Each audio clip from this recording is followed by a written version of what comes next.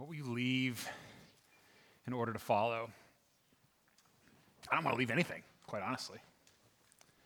But seriously, think about that for a moment. What would be the hardest thing for you to leave? I can tell you what it'd be for me. Even just some context here. I just spent the last bit of time with my family. We went to visit Kelly's family, my wife. She grew up in Florida. All of them are there. And so, we had a few days, just us, a few days with her family. It was like 75 degrees warmer on Friday in my life than it was this morning. We drove back yesterday. And it was, honestly, it was just about perfect. And so let me tell you, when I think about what would be the hardest things for me to give up control of, to hand over in my life, I can tell you after about like a half a second of introspection. It doesn't take all that long for me. The biggest one, I think, is my hopes for my family. And then the second would be my love of comfort. Runners up, in case you're curious, I guess, would be success and control. None of which are bad things necessarily, but I know myself well enough to know that I regularly say to Jesus, maybe not actually say it, but like inside, Jesus, I'll follow you just as long as you keep your hands off my family and your nose out of my comfort. I'll follow you as long as I can take those things with me. You know what I'm saying, right? What would it be for you? What would be some of the hardest things for you to leave? And I don't mean like, sell all your possessions and move to Africa, right? Or abandon your family. Some of you are getting your hopes up just a little bit. That's not where we're going. I don't even necessarily mean like getting rid of anything in particular. More like giving up control, right? Giving up your right to be in charge of what would be the hardest thing for you to leave. I've got a marker here, so this is a real question. I don't want to feel like the only loser in the room, so come on. Yeah? Financial security. Yeah. That's great. What else? Health. Yes. Health, definitely. What else?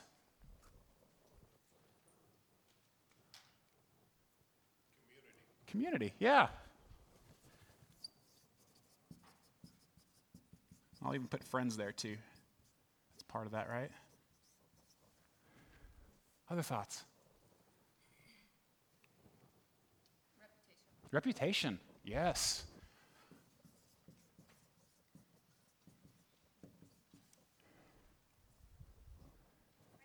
Freedom. Yeah, I'm guessing we could probably make this list as long as we wanted to. There are lots of things in my life and your life, I'm sure, right, that we hold on to. They have a grip on us. And here's what's so interesting, all right? We heard the text read for us this morning. We're in the Gospel of Matthew together. We've been in there since, December, I guess, and we'll be in there for quite some time. And what Matthew is so clearly showing us this morning, if you want to follow Jesus, right? If you want to understand what the Christian life is supposed to look like, Matthew shows us that following means leaving. That you have to leave in order to follow.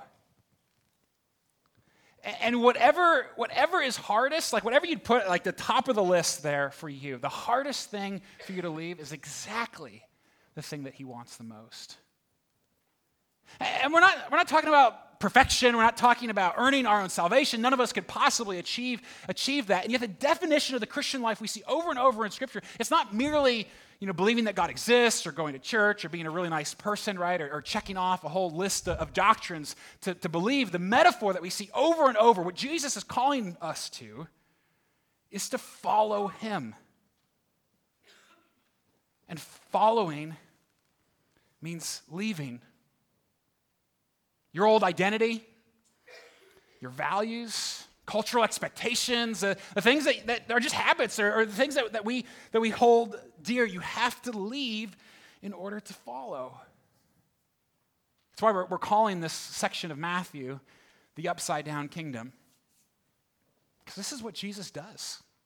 Over and over again, we'll see it especially in this section. We're kind of calling this right here through chapter 7 of Matthew, this upside down kingdom. In fact, next week we're going to start into Jesus' most famous sermon, the Sermon on the Mount, where everything he says is upside down. But we see it even here as he calls his first followers. If you have a Bible, turn to Matthew 4 as we tell this story. You can follow along there, or on your phone, you can pull it up however is easiest for you. But you can't miss what Matthew is doing here.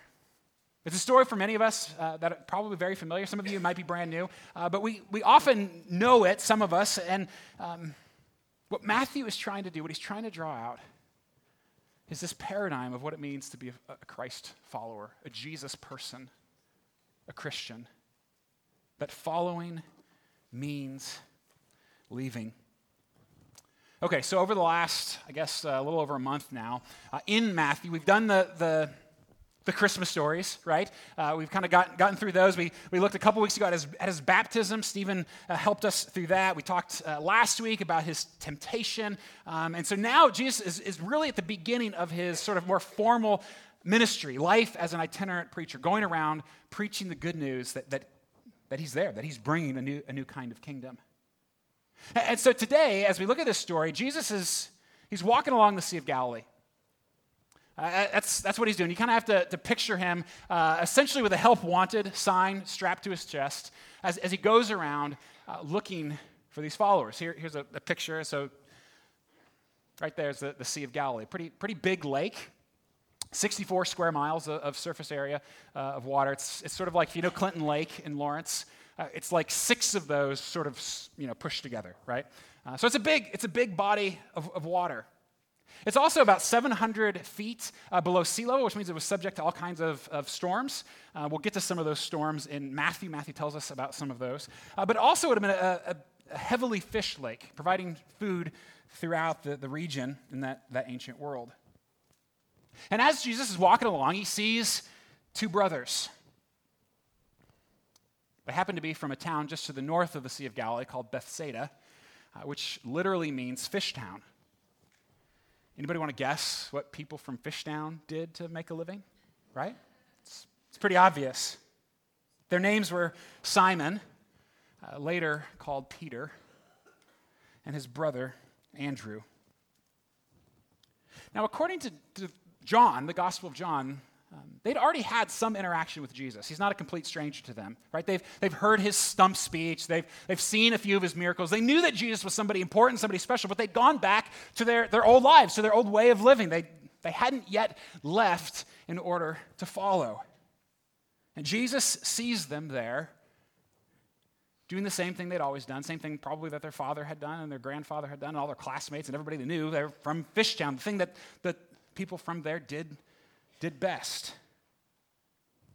And don't picture them, with a pole and a hook, right? This is commercial fishing, not recreational. Imagine them with a large net, probably about 25 feet across, weighted around the edges. They'd cast it in, let it sink, and then they'd scoop up whatever fish happened to be there for them. This is what they're doing, when Jesus comes over and says to them, "Follow me, and I will make you fishers of men." Which is a weird enough thing to say, right? But weirder still, I think, immediately they left their nets and followed him. Now, one little thing to keep in mind here is this is not the way ancient rabbis worked back then.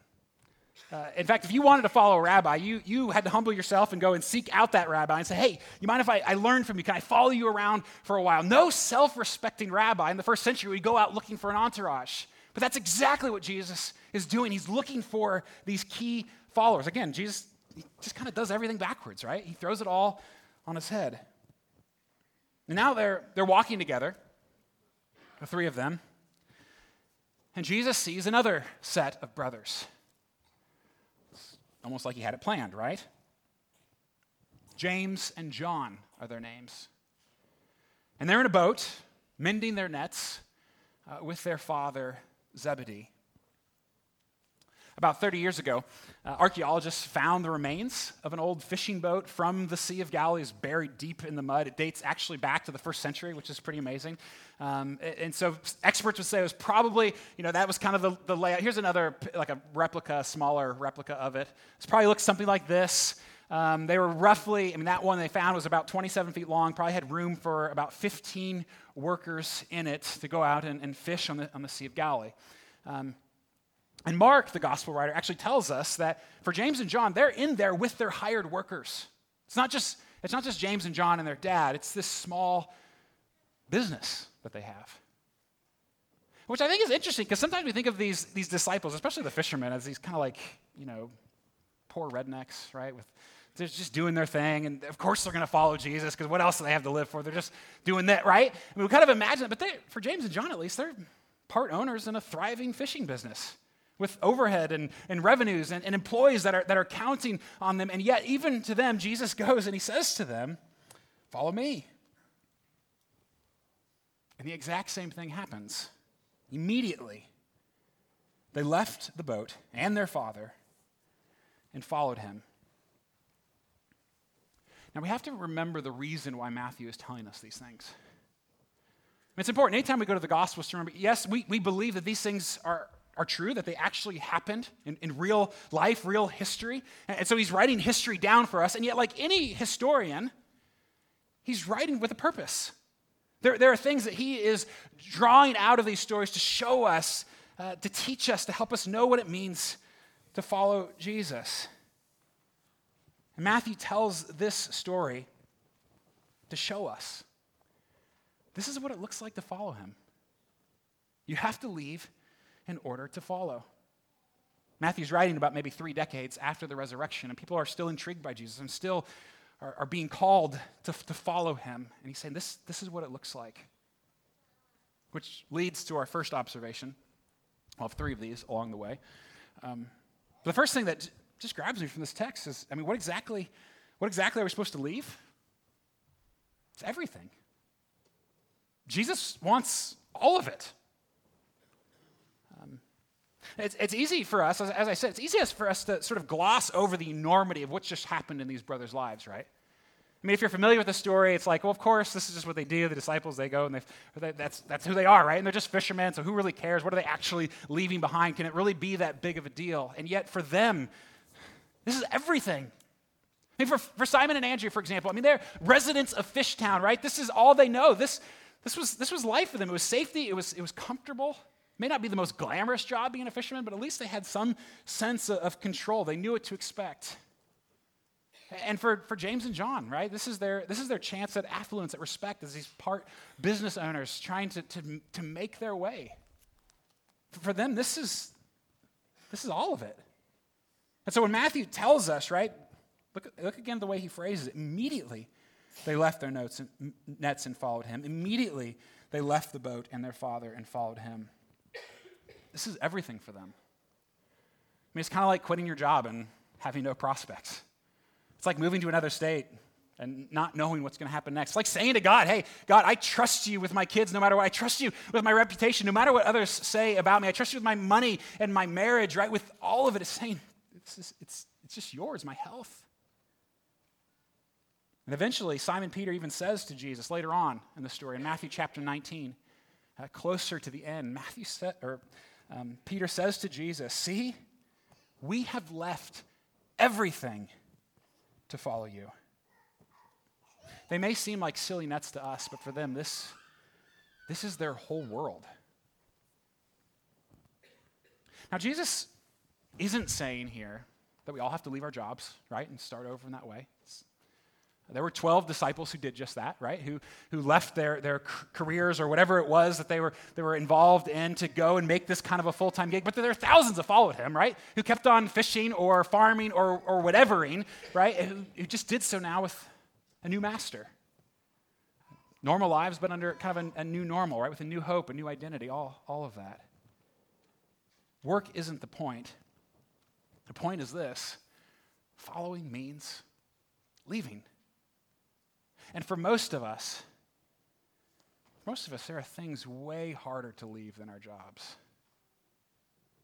Much more difficult to relinquish control of, to entrust to Him. And my guess is for many of us, right, we're already thinking about it.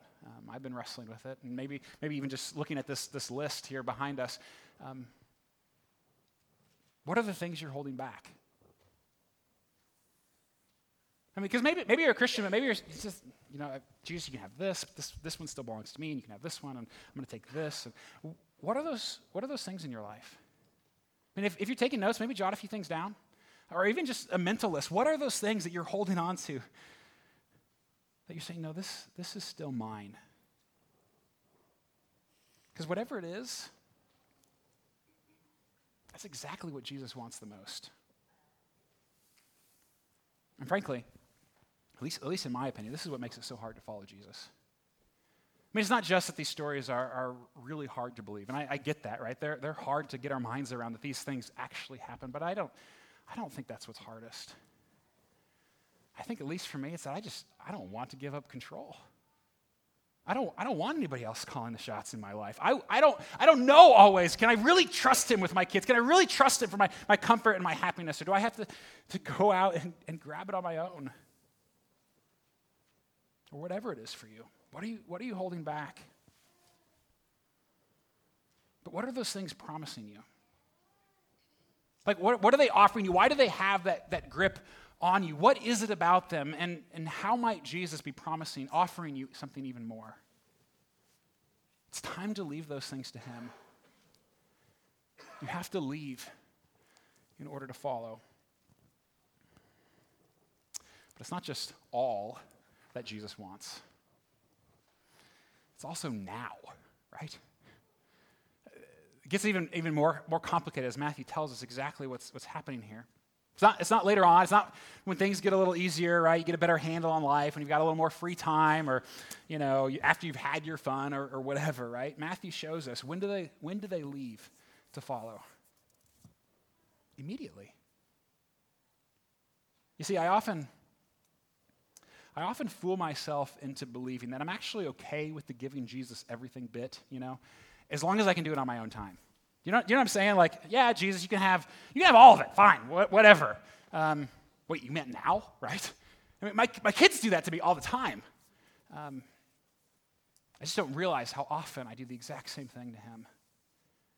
In fact, that was one of my biggest hindrances at 18 years old.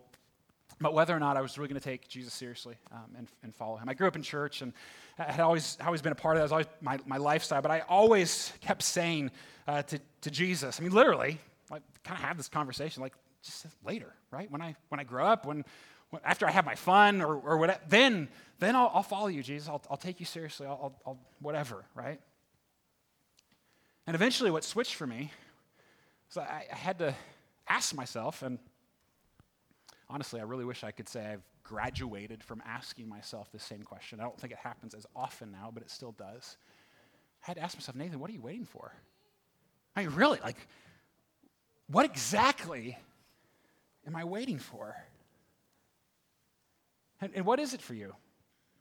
I mean, if you've got those things that you're holding on to that you just can't quite say, yes, this belongs to you, what are you waiting for? I mean, the reality is nobody knows the lies you tell yourself better than you do, right? And I know I've got mine. What is it?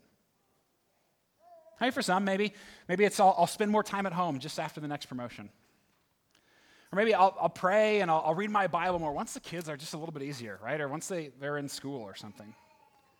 Or we'll find a place to serve, or a community group once life calms down. Maybe for some, maybe the lie is, I'll stop looking at porn once I get married.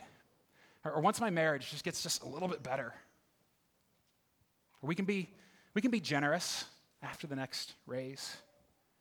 I'll believe in Jesus once I get just a little bit more proof. And on and on and on, we keep saying, just a little bit later, Jesus. Not now, just in a little bit. Will you follow Him later? Are you sure? And is it possible that you're missing out on what He has for you even now? I was struck recently by a story through one of our ministry partners. It's a group called Elam. We've talked about them before. They train pastors and plant churches in Iran, where it's illegal, right? Where you can actually be imprisoned and even killed for following Jesus and telling others about Jesus. They celebrated more than 450 baptisms this past fall. Former Muslims, right? All at tremendous personal risk. I mean, they really do leave everything in order to follow.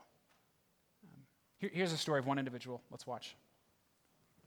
اسم من لادنه. من در ایران به دنیا آمدم، در یک خانواده مسلمان. در ایران ممنوعه که کسی به مسیح ایمان بیاره، مخصوصا اگر مسلمان باشه و کتاب مقدس داشته باشه. کتاب مقدس به کس دیگه‌ای بده، در مورد ایمانش با کسی صحبت بکنه، این یه جرم به حساب میاد.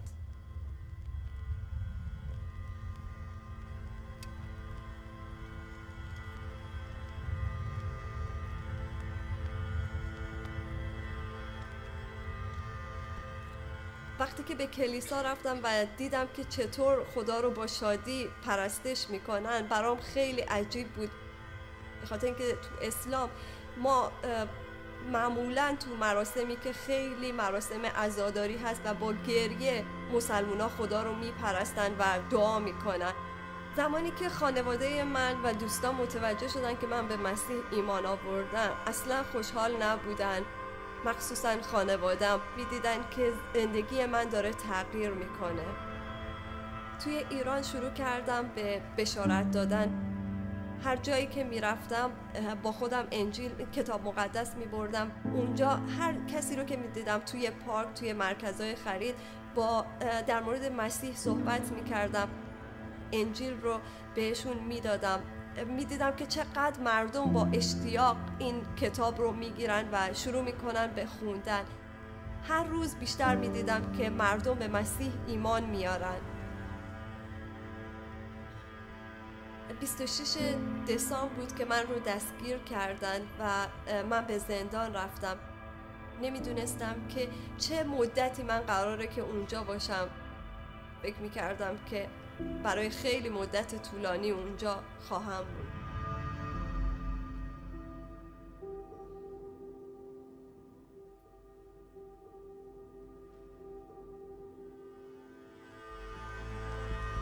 میدونم که الان خیلی شاید توی نگرانی و ناامیدی هستی، ولی میخوام بگم که برای تو امید هست در عیسی مسیح.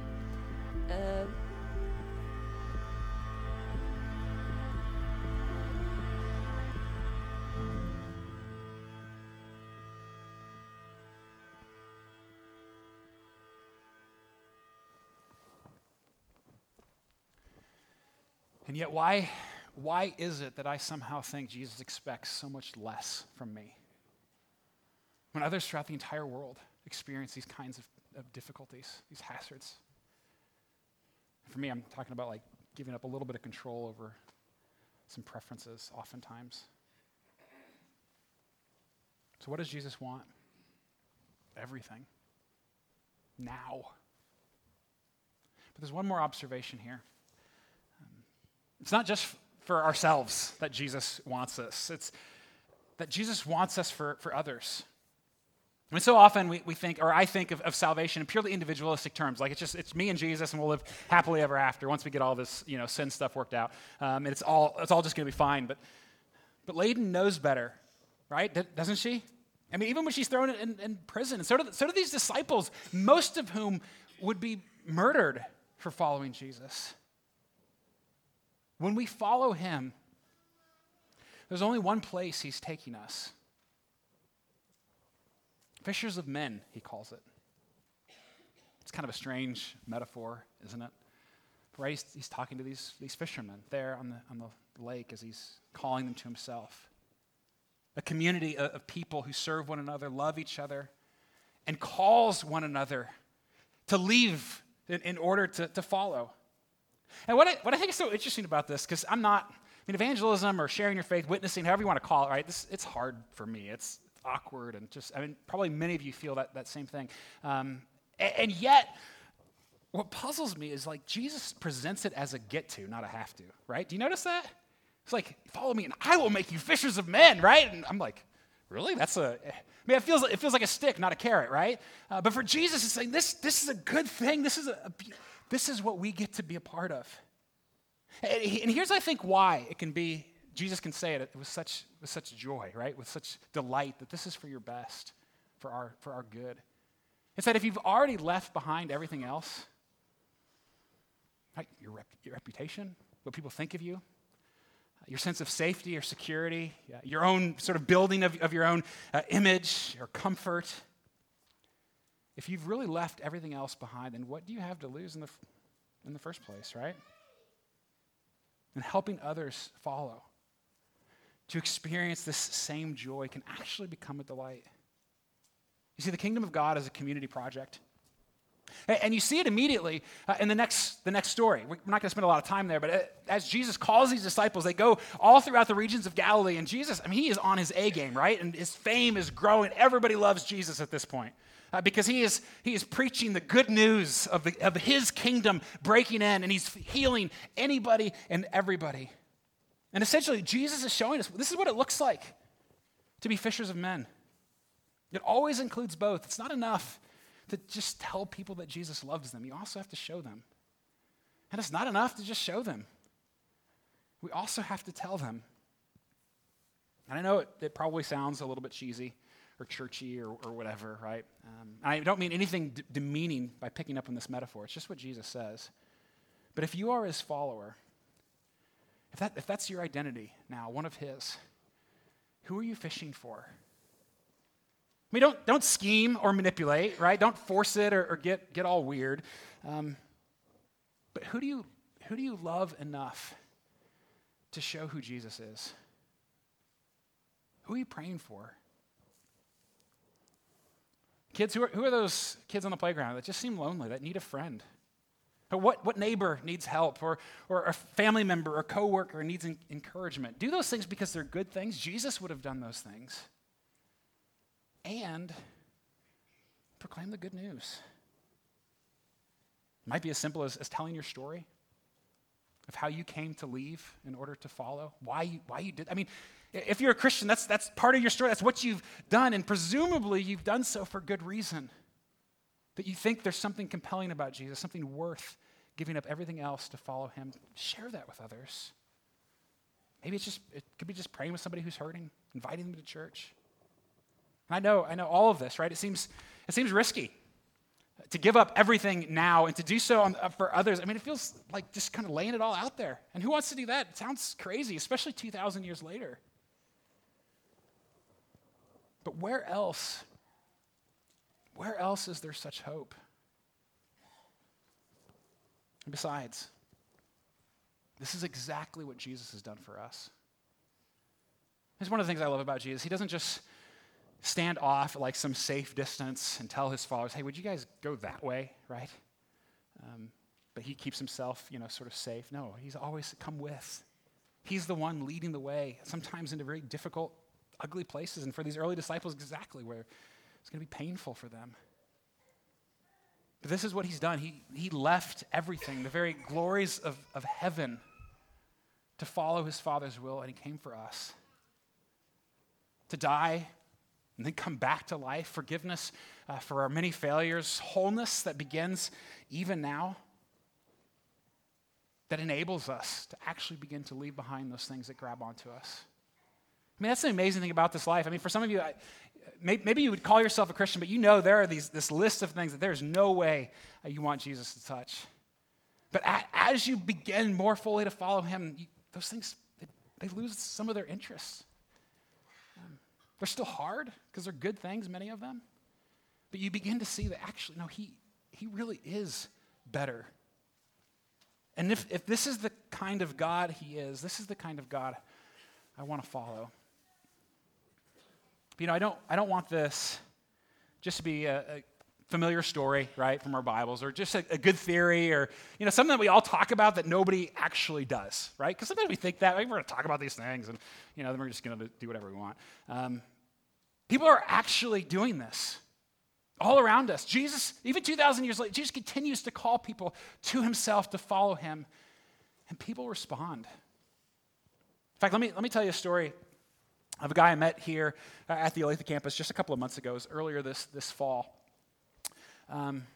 He said I could share this. In fact, he kind of wrote up some of his story for me. I'll be able to read some of his words to you. He's mid-50s, hugely successful, but by his own description of himself, deeply, deeply broken. He hadn't really been to church in decades, but he sort of felt, heard, whatever, Jesus calling him. And he ended up here. Let me read some of his story for us. He grew up in a Christian home, but that home fell apart. And as he grew older, he writes, I drifted, avoiding church, the Bible, and any situation where I felt conviction. I was not following Jesus. My energy and time was consumed with getting ahead, making as much money as I could. My consumption with worldly things led to my own divorce and another broken family. Professionally, on paper, I was a success. Early retirement, financial security, and things, lots of things were my world. I helped others, donated money to worthy causes, thinking these deeds made me a good Christian, despite not following God. On the outside looking in, my life was grand. Inside, it was a very shallow existence. He goes on, he says, in 2014, an indescribable tragedy occurred. My youngest son took his own life. He was 24. My personal guilt was overwhelming. The sadness and debilitating agony has been intolerable at times. I should have been closer to him, taken more time to be with him. If I'd spent more time with him instead of chasing worldly idols, would this have happened? For several months following his death, I stayed busy, my coping mechanism. The sadness and guilt persisted to the point I was not functional at times. I began to pray, but felt God was not listening to me, a selfish, self-centered sinner. I repeatedly asked God to forgive me. I was in a desperate, self-condemning state of mind. At rock bottom, he writes, I bought a new Bible and a daily devotional book and began reading them. As time went on, church became a craving. We decided to change our weekend routine and find a church. Actually, they live about a quarter mile from here. And my second encounter with him, so I met him his first Sunday here with us, and then I saw him the next week, and went over just to say hi. And he kind of paused and looked at me. He was over out here in the lobby. And he said, Nathan, we always spend the weekend at the lake, but I'm here now. I couldn't tell if he was thanking me or blaming me. That was my second encounter with him. After this, though, he says, I began to accept the forgiveness Jesus died for all of us to have, even me. Each day, each passage, each devotional, each church service is reinforcing that I follow Jesus. Spent decades running from him. But now he's leaving that behind in order to follow. And sure, just like all of us, right? He's got a long ways to go. And for him, he has grief that he will carry with him for his entire life. And yet he concludes with this. He says, thanks to the creator of this world for his love in sending Jesus, and that he never gave up on me. Friends, following means leaving. And my guess is most of us here know what it is that Jesus is calling us to leave behind. Know the area or the issue of control, or you know what it is, right? Most of us probably do in our lives. The things that we need to begin to push aside so that we can follow him. And in just a moment, we're going to sing, we're going to celebrate, we're going to reaffirm that. For those of us who are Christians, we're going to reaffirm that commitment together. To leave behind who we thought we were, the things that we've been building our lives upon or scheming to achieve, even good things, we leave it to follow him. But before we do that, before we kind of rush into that moment of response, why don't we just quiet ourselves?